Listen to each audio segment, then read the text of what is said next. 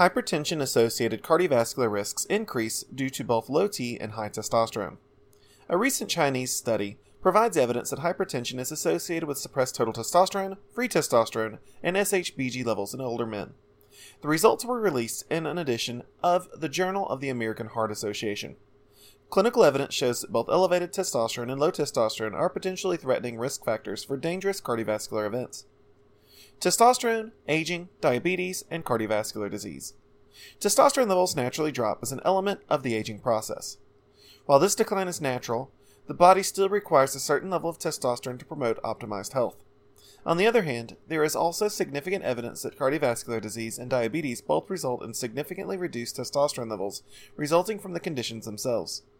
Many health conditions suppress testosterone, which creates a negative feedback loop where low T exacerbates the existing disorder, further dropping testosterone production. For that reason, researchers continue to take steps to identify ideal testosterone levels as a factor of age. Millions of men can undoubtedly benefit from testosterone therapy, but it's essential to identify the high and low testosterone thresholds which provide the maximum benefit for the least risk. Chinese study evaluates correlation between testosterone and hypertension.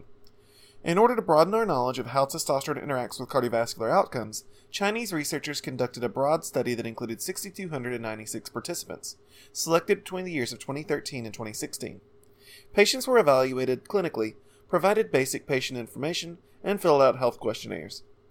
During clinical evaluation, doctors obtained a number of data points, including levels of free testosterone, total testosterone, luteinizing hormone, and SHBG, along with blood pressure. In the end, scientists used data collected from 5,786 of the original 6,296. The collection of patients were an average of 55 years old, and 37.2% suffered from critical hypertension. When looking at all this data together, researchers were able to make some critical observations.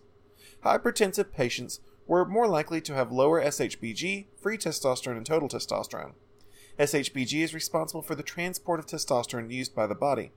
Total testosterone refers to all bound and unbound testosterone in the bloodstream. Free testosterone is biologically active testosterone readily available for use by cells. Healthy testosterone levels associated with strong hearts. Using advanced statistical analysis, researchers were able to determine that total testosterone was most strongly correlated with cardiovascular risk.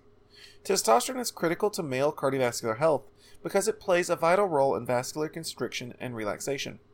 Impaired testosterone levels had the worst effects on patients under 65, with a BMI less than 24. Patients that smoked and/or had a family history of high blood pressure were most likely to have suppressed testosterone and high blood pressure. On the other hand, elevated luteinizing hormone levels were associated with an increased risk of hypertension. High luteinizing hormone levels combined with testosterone deficiency is the physiological marker for primary hypogonadism and is considered to be a big risk factor for cardiovascular disorder. Hormone balance is one of the keys to good health. Both low T and abnormally high testosterone lead to increased cardiovascular risk. This is why getting appropriate treatment for low T is so important.